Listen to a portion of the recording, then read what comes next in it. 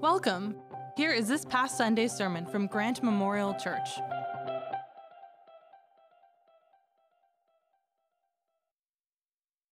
Well, good morning, Grant Memorial. Good morning. Some of you are aware that Mission Fest has been happening this weekend. How many here had the opportunity to get out to Mission Fest this weekend?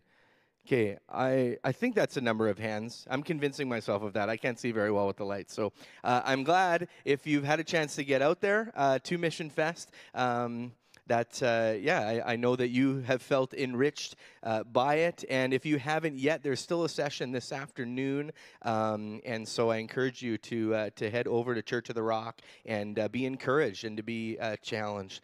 Now, one of the privileges that we have as a church that supports and sponsors Mission Fest is that we have access to kind of glean the wisdom from Mission Fest here on Sunday morning. And so this morning we have one of the keynote speakers from Mission Fest with us this morning.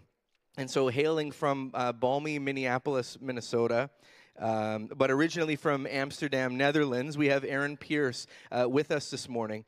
Now, Aaron serves as the International Mission Director at Steiger International, a global mission organization dedicated to mobilizing followers of Jesus, that's us, to reach young people who would not themselves walk into a church. Aaron is author of the book Not Beyond Reach, a practical, action-oriented book that equips readers to reach young people. And I've had the opportunity to read the majority of it over the last couple of days and have found that it's particularly good at defining the state of our post-Christian culture here in North America and how the gospel can speak into it through God's people. And so the book is available in the foyer, and one of the benefits of being at the 9 o'clock service is you have first crack at them. And so I encourage you to head over to the book table, pick one up, and if nothing more than just to understand how is it that I can understand the culture that that we're living in, that my kids are living in, that my grandkids are living in, and how can we as a church speak into that. So I encourage you to pick that up and talk with Aaron and Dan, who will be back there as well. At a personal level, Aaron's most important role is as husband to Jennifer and father of 4, Asher, Selah, Hudson, and Wesley. And so would you help me in giving a warm welcome to our guest this morning, Aaron Pierce. Thanks, Cam. Appreciate it. Thank you. So good to be here. Just get it set up here. All right. Cam, thank you so much for the introduction. So good to be here. I am very excited. You know, we've been praying since we've been in the Winnipeg area for a few days and just praying. And I sense that God wants to do something new in Winnipeg. And we've been praying that God would stir the hearts of believers in Winnipeg and that we would see God break out and do something new in this region and to begin to reach the culture. Many young people are walking away from the church. That's our heart. And I just want you to know, a couple days ago, I spoke to the youth at the Missions Fest, and there's about 800 youth. And at the end of the night, 150 of them were at the front of the stage on their knees praying, just asking God, send me into the harvest. And then yesterday as well, we had there's just God's moving. And so I'm praying and believing that God is going to do something new in the Winnipeg area. And I believe he wants to have you be part of it as well. Like he's called all of us to play a role in that. Now, I'm going to just do a quick little introduction. I know Cam did already, but I feel like when I travel and I don't have my family with, I always need to introduce them anyway. So I got a picture here. This is my family. I have 1 wife and 4 kids, which is the right way to do it, I'm told.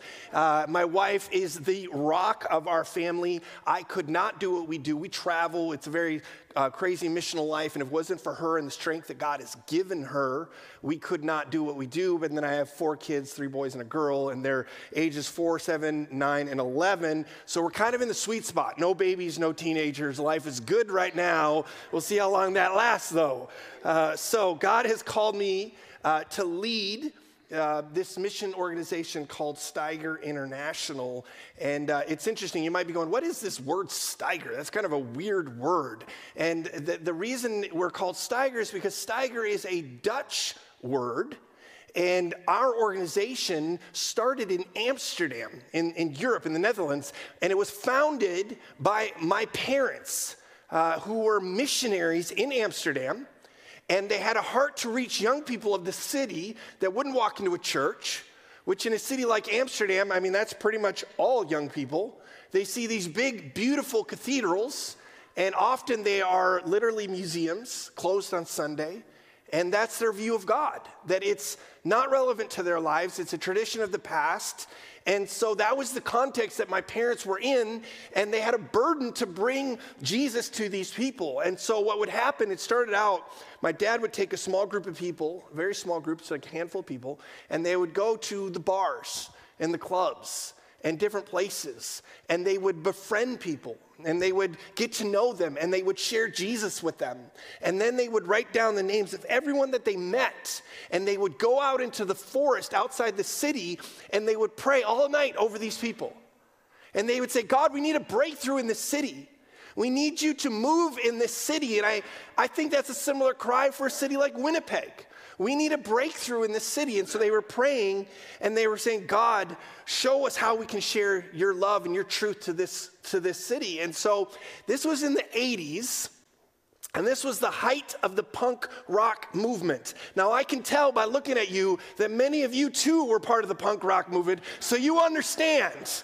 Now, this was in the 80s, and so my dad was saying, how can we share the gospel effectively? And so he felt like he should start a punk band, makes sense, as a way to share Jesus in their places and to use the stage to lift up the message of the cross.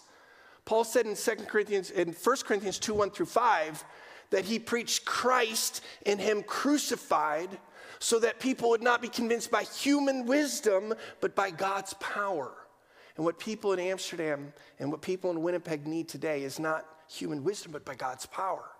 And the power of God is in the message of the cross. And so they lifted up the message of the cross using their band in these places. And suddenly they had many people responding to the gospel. And they're like, what do we do with all of them? So what they did is they started a Bible study on a big red boat. I've got a picture here that you can see at the top right corner there. That's the picture of the big red boat, like, you know, it's a houseboat, so like 100 people can fit on it. And it became a Bible study reaching young people of Amsterdam. And the address of that boat was Pier 14. The Dutch word for pier is Steiger. So they named their Bible study, which became a church, the address, Steiger 14. And it was located right behind the central train station. And so this became a church reaching young people of Amsterdam that would normally have nothing to do with Christianity. And it was a powerful environment that I grew up in. And then this band that my dad started to go to other places. They went to communist Poland and the Soviet Union and all sorts of different places where they would share Jesus. And that was the environment I grew up in. My dad would take me and my little brother on tour with him with the band. And so we'd be in some tough nightclub in Eastern Europe somewhere. And during the concert, he would bring me and my little brother, you can see us right there in the bottom right corner, he'd bring us on stage, and he would say, these are my sons. I love them. There's nothing I wouldn't do for them. Everything that I have is theirs. If someone tried to hurt my sons, I would protect them with my life. And then he would say, and that is how God feels about you. And he would equate a father's love for his children with God's love for them. And I saw tough people with tears in their eyes praying to receive Jesus in these environments. And when you see God move like that as a child, it ruins you in the best possible way. Because you see that God is not just this nice religious activity or this thing that we do, but that he is real and that he has the power to transform lives. And so this was the environment that I grew up in. And you know, it's interesting because I grew up in Amsterdam, quintessential post-Christian context. It was the air that I breathed. And when you consider the context in much of the West today, including Canada, we find ourselves in a very similar environment today. You know, many people have been exposed to Christianity, but many have walked away. And we now live in a true post-Christian culture. Sorry, skip ahead here. Oh, there we go. We now live in a very post-Christian culture in which many young people in particular, are walking away from the church. You know, in the past, many people would identify as Christian, have a positive view of the church, but now the fastest growing religious group in Canada is the religiously unaffiliated. And so these are atheists, certainly, and agnostic, but also, and mainly, just nothing in particular. Right? And that is the vast majority now, or it's the fastest growing religious group in the country, and it's especially most pronounced in the younger generations, in Gen Z, where actually nearly half of Gen Z would say they're religiously unaffiliated, and nearly 2/3 of young adults who grew up in the church have walked away. And so this is a challenge, and this is not, of course, just statistics and trends. This is personal, right? These are people that we know. These are people in our own families. And I think it's important to understand that if we're going to reach this generation, we need to understand that the context has changed. So let me just show you this to illustrate this. Back in, and this is a U.S. statistics, but it plays the same in Canada. Back in 1990, 86%, or the vast majority of people would say, I'm a Christian. And they would have a positive view. If you look at the spectrum, they would have a positive view towards the church. They saw the church as an important part of society, the Bible as a good moral guide. And it was in that context that Billy Graham could fill a stadium. And people would come, and you would say, you know, the Bible says, and it resonated, and he connected. It was very relevant for that cultural time. But what's happened over the last 30 years or so, particularly amongst the younger generation, is the rise in the religiously unaffiliated, and with that, a change in attitude. It's gone from predominantly positive to increasingly apathetic, don't really care, to outright hostile. And that is the post-Christian shift that we have experienced in our country and in the West. And the challenge for us is we need to think differently. The gospel doesn't change, but the way we communicate to a culture needs to change if the culture is different. And the challenge is the majority of our evangelistic efforts today are geared towards the nominal. By nominal, I mean I identify as a Christian, but maybe I'm not really walking as a follower of Jesus. And so it's kind of come and see, bring your friend. And that's good. We shouldn't stop doing that. But there are an increasing number of people on the right side of the spectrum, probably people you can identify in your own family right now, who will not come to our church event, no matter how cool and attractive we make it. The paradigm shift here is we cannot wait for them to come to us. We've got to go to them. We need to bring the love of Jesus to them, to where they are. Essentially, we need to become cross-cultural missionaries to our own people and our own cities. This is the time that we're in. And what does it mean to be a missionary? I grew up as a missionary kid. And if you think about it, if you were called to be a missionary to China, what would you have to do? Well, you need the whole idea of a missionary is I need to communicate the gospel message in a way that it's understood. Right? So I need to understand the language. I need to understand the philosophies and the influences so that I can contextualize the gospel for this particular culture. All of that is true also for reaching a secular post-Christian culture that we find ourselves in. We need to communicate the gospel with relevance, and relevance does not mean we compromise. Relevance does not mean we water it down or make it more palatable. Relevance means we make it clear, so that it's understood. And that's our challenge today. And we need to understand the cultural context that we're in. And I want to tell you, and I'm going to make it very clear, there are challenges, but there is hope as well. Because this is a generation that is searching and hungry, and they're looking for answers. Now, many of them are not looking to the church, but they are searching for Jesus. And so we just need to go to them and communicate it. And I want you to know that you can reach your grandkids, that they are not beyond reach, that you have influence in their life. And one of the lies of the enemy is to tell you that you have no influence, so you might as well just give up. And that is a lie. And I want to encourage you that today. But part of that is we need to understand the cultural context that the younger generation is growing up in. So the religion of our day, 2 Corinthians 4:4 says, the God of this age has blinded the minds of unbelievers. The God of this age is something called secular humanism, the religion of self. And the idea here is that God has been replaced. Man is at the center, and there is no outside authority that can tell me how to live my life. It's the era of my truth and identity, purpose, and morality is all self-constructed. And so if you think about all the things that we're dealing with in culture and all that, it's an outworking of a worldview that says, no one can tell me how to live my life. And so if you pay attention, you see the message of secular humanism everywhere. For example, this is an Instagram post by a guy called Jay Shetty. He's a popular self-help guru that connects with all the beautiful people. And he says, the rules are fake, do what you want, listen to how you feel, and make decisions that honor your soul. That's secular humanism. Or here's another one. This is a poster at a Starbucks that says, don't you ever let a soul in the world tell you that you can't be exactly who you are, quoting Lady Gaga. That is secular humanism. And it sounds so good. It sounds so liberating. But the reality is that the consequences of this worldview are devastating. It's like poison wrapped in bubble gum, right? It looks all sweet and shiny on the outside, but it actually destroys. To give you an example of this, a while back, a friend of mine from high school, a non-Christian friend, he posted on social media that his son, his young son, which is about the same age as my son, my oldest, had been diagnosed with brain cancer.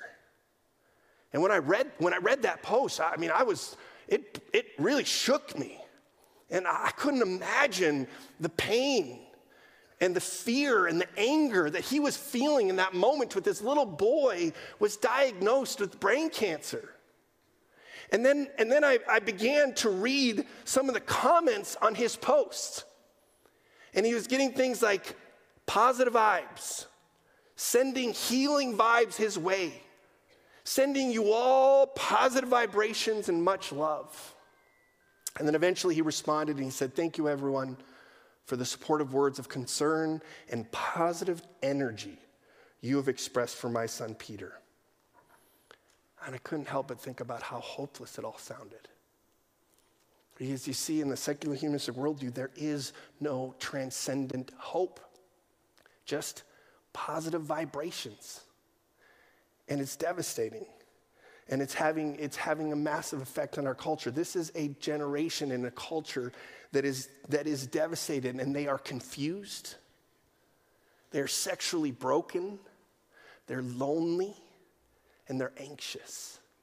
This is the universal felt need of a generation. You know, and it makes sense because if you're the source of truth, you're going to be confused. If there are no rules, you're going to be sexually broken. If it's all about me, I'm going to be lonely. And if there's no anchor to hold me in the storm, I'm going to be anxious and depressed. So confused, sexually broken, lonely, anxious. This is the cry of a generation. And this is what should break our heart the most. Even though we have the answers to what they seek, they are not looking to the church. That should break our heart. You know, we should respond to this like Nehemiah in chapter 1, verse 4, when he said, when I heard these things, I sat down and wept. Our heart should break because you see the extent to which you're going to do something, the extent to which your heart is broken is the extent to which you're going to do something about it. Our hearts need to break. We need God to break our hearts for the lost and to awaken us from our apathy. We need God to move. I look around at the world and I say, God, there are no human answers. Our human efforts is not enough. We need God to move. 1 Corinthians 4:20 says the kingdom of God is not a matter of talk, but of power. We don't need more talk. We need God's power in this time, because the only hope for our world, our country, this city, our family, is if God moves supernaturally. And here's the amazing thing, and here's my encouragement to you, is that God loves to move through ordinary people like me and like you. And that he wants to use you to bring hope to this world, because in Jesus, we have the ultimate answers to the cry of a generation. Jesus brings truth to the confused. He brings healing to the sexually broken. He brings the ultimate relationship with the Creator and with the church. And he brings peace that transcends understanding. We have the answers to the cry of a generation. And it's going to mean we've got to go to them. But the reason we're going to go is because our hearts so break.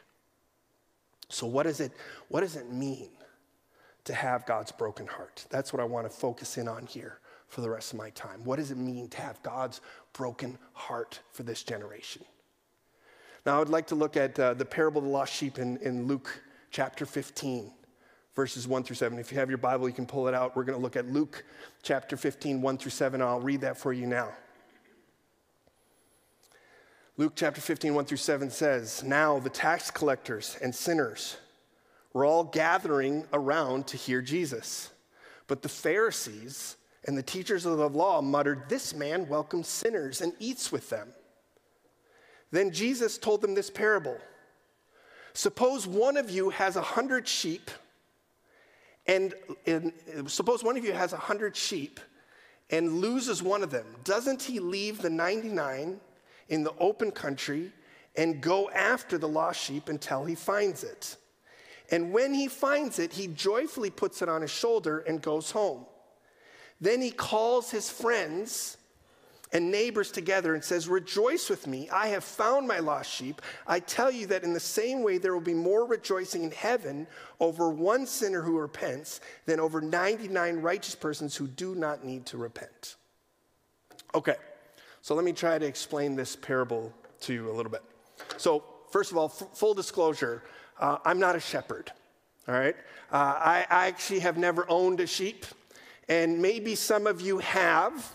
And so if some of my sheep ideas are off, please don't tell me, okay? Because I've been working on this sermon for a while. I actually kind of stole this sermon from my dad, actually, to be honest with you. So if anything's wrong, it's his fault. But for example, so imagine that you're a shepherd, right? And you have 99 respectable sheep.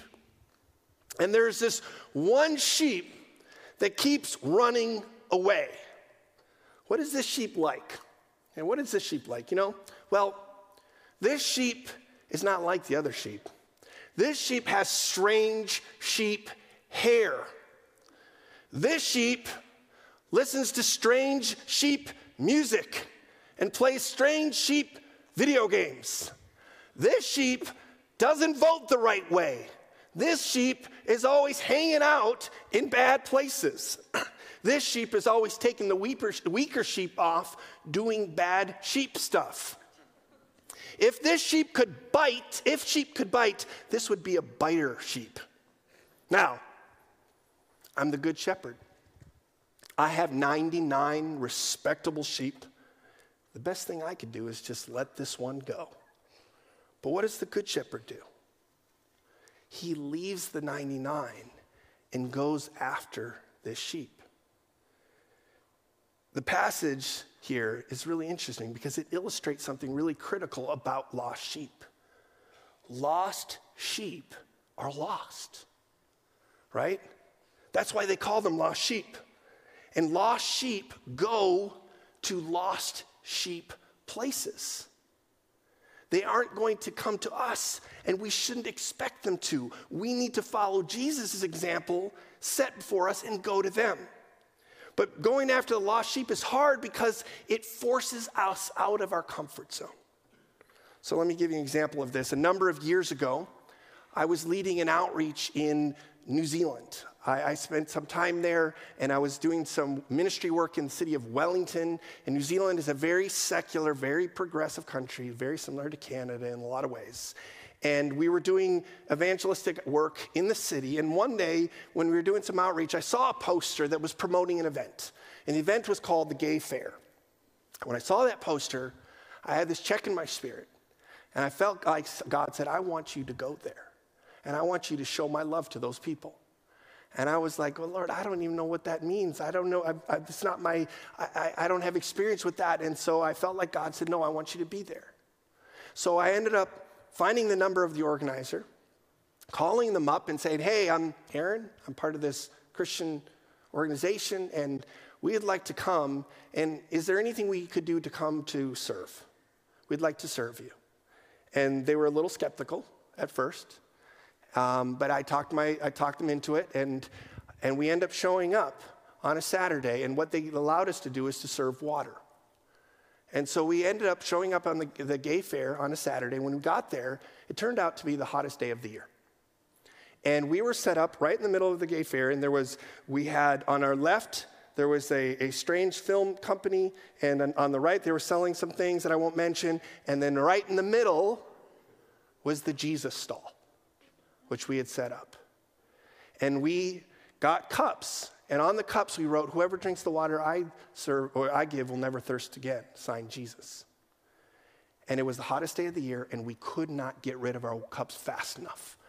Everywhere you look, all over the fair, were people drinking their cups, reading it, and we had hours and hours of conversation with people who considered Christians their enemies, who were open to having a conversation about who is Jesus. And we in no way compromised our moral theological beliefs, but we were there to show love to these people. A few weeks later, we were doing a creative performance on the streets in Wellington where we depict the message of the cross. And we did our performance, and then afterwards, this guy came up to me and said, I saw you at the gay fair. And I was like, uh-oh. And then but he was like, but no, he was warm. And he had and we began to talk, and he began to share his story, and I began to show him who Jesus is, and we developed a friendship. Me and my wife got to know him, and he invited us to come to his place for dinner, and we got to know him, and then we began to read the Bible together. And here was a guy who would normally not walk into a church, who would normally believe that Christians are his enemy, reading the Bible with me because I was willing to go to a lost sheep place. That's what Jesus calls us to do. Because Jesus loved lost sheep so much that he was willing to go to lost sheep places. But how do I sometimes react to places like that, to like the gay fair? Thank you, God, that you saved me. And I've heard about the terrible things that happen there, and I want you to know you will never see me there or anyone from my church. But I believe if Jesus had lived in Winnipeg, he would have known the bar owners, the drug dealers, the prostitutes, the left-wing political activists, and even respectable Christians with hidden sins. He would have known, and he would have spent time, because he didn't just spend time with sinners, he actually ate with them. This was an unthinkable, intimate act in that culture. In fact, Jesus spent so much time with sinners that the Pharisees accused him of being one himself, saying, here's a glutton and a drunkard, a friend of tax collectors and sinners. So far from calling us to avoid dark places and sinful people as if we're not one of them, Jesus wants to enter into He wants us to enter into the mess like he did. God is not indifferent to our suffering. God is not indifferent to our pain and our mess. In fact, he sent the most precious thing he had in Jesus to enter into our suffering, to take it upon himself, and we are called to follow Jesus' example in that. All right, on my lunch break or over the weekend, I'll take some time on my busy schedule and I'll go look for this lost sheep. I'll spend a little time. But you know what? I got things I got to do. I got other responsibilities. I got to be reasonable about this, right? I can't overdo it, right? But what does the good shepherd do? It says he will go after the one that is lost until he finds it. Until he finds it. There's no time limit. Nothing held in reserve, no backup plan, just total devotion to reaching this lost sheep. That is another critical aspect of having the heart of the good shepherd. We must be willing to go after those that are far from God at great personal cost and sacrifice. Again, when my heart breaks, I will sacrifice. I will change my schedule. I will make room in my life for people because my heart is so broken. 1 Thessalonians 2:8 says, "For we loved you so much, we were delighted to share with you not only the gospel of God, but our lives as well." If we want to see the city of Winnipeg reached, if we want to see our family restored, it's going to cost us. And it's going to cost us our very lives, but it's worth it. It's worth it. Okay, so what do we do when we find the sheep? You know, we found them now. What do? What's our attitude? You stupid sheep. I left 99 respectable sheep to go after you. And if you're really angry, you eat the sheep. Or you tie a rope around its neck and you drag it home, right? But what does the good shepherd do? The good shepherd kneels down and he picks up the sheep and he carries it home. And this wasn't a clean, fluffy sheep. This was a dirty sheep. Like the prodigal son, it had made a mess of things. But the good shepherd was so overjoyed at having found what was lost. He didn't care. He picked up the sheep, put it on his shoulders, and carried it home. What a stunning picture of God's grace and extravagant mercy. We rebel, he pursues. We disobey, he carries us home. The world needs to see followers of Jesus who demonstrate this kind of extravagant mercy. This is the kind of heart we need, the heart of the good shepherd. But here's the thing. No matter how hard we try, no matter, we can't change our hearts. We can't manufacture a broken heart, right? It's not like a workout program. Okay, starting on Monday, I'm going to have the good heart of the good shepherd. No, we can't do that. But what we can do is we can repent. And we can say, God, my heart is cold. I don't care for people like I should. You know, and it's not right. There's even people in my own family that I've grown cold towards. Lord, it's not right. Would you forgive me? And would you give me your heart? And that's a dangerous prayer. Because when you begin to ask God for his broken heart, he will break your heart, and then you will begin to see people. Really see people. And you will not be able to remain passive anymore. And so we need God's heart.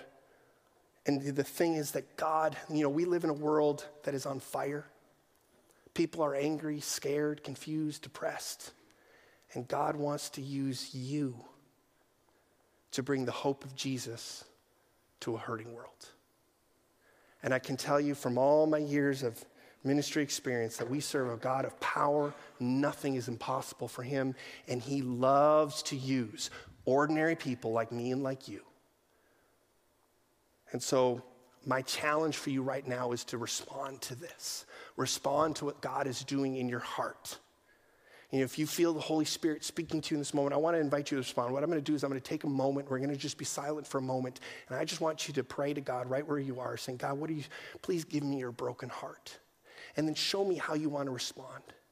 And like I said earlier, maybe you're a grandparent and you're seeing the things that are going on in this world, and you're just like, I don't know if I have hope. And I want you to know that God wants to use you. And he will use you to reach your grandparents. Don't believe the lie that you don't have an influence in your grandkids' life. God will use you because what this generation is looking for is Jesus. They just don't know it. And so you are placed in their lives.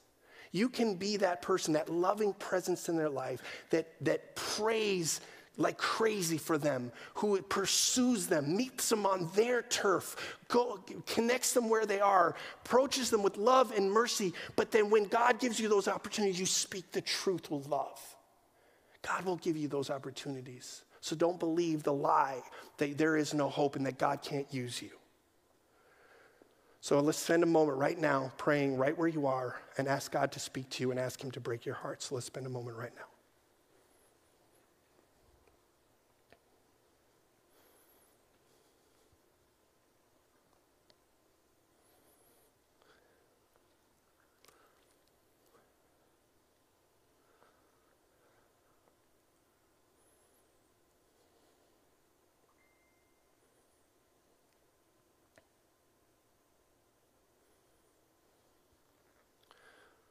So, Lord, I pray that you would break our hearts for what breaks yours. I pray that you would give us the heart of the Good Shepherd. Lord, that you would break our hearts so much that we would not be able to remain passive, that we would have to go and to pursue the lost sheep. Lord, I pray that not only would this just be a moment right now, but Lord, but that burden would burn deep inside of us and it would continue. I pray that the burden, first and foremost, would drive us to our knees in prayer, Lord, because we don't have the answers, only you do. But Lord, we're not impressed with ourselves, we're impressed with you, Jesus, and we believe that you will and can reach this generation, Lord. So I thank you for everyone who's here. I pray that you would break their hearts and you would show and reveal to them how you want them to respond. We pray this all in the mighty name of Jesus. Amen.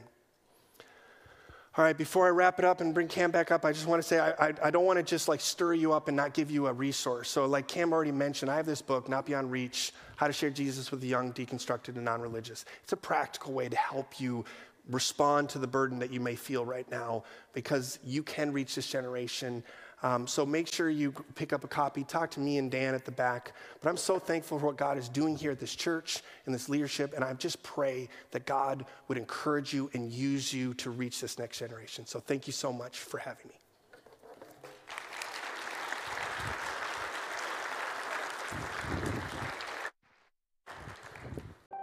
Thanks for listening with us. For more information about our church or upcoming services and events, please visit us at grantmemorial.ca or on social media at Grant Memorial Church.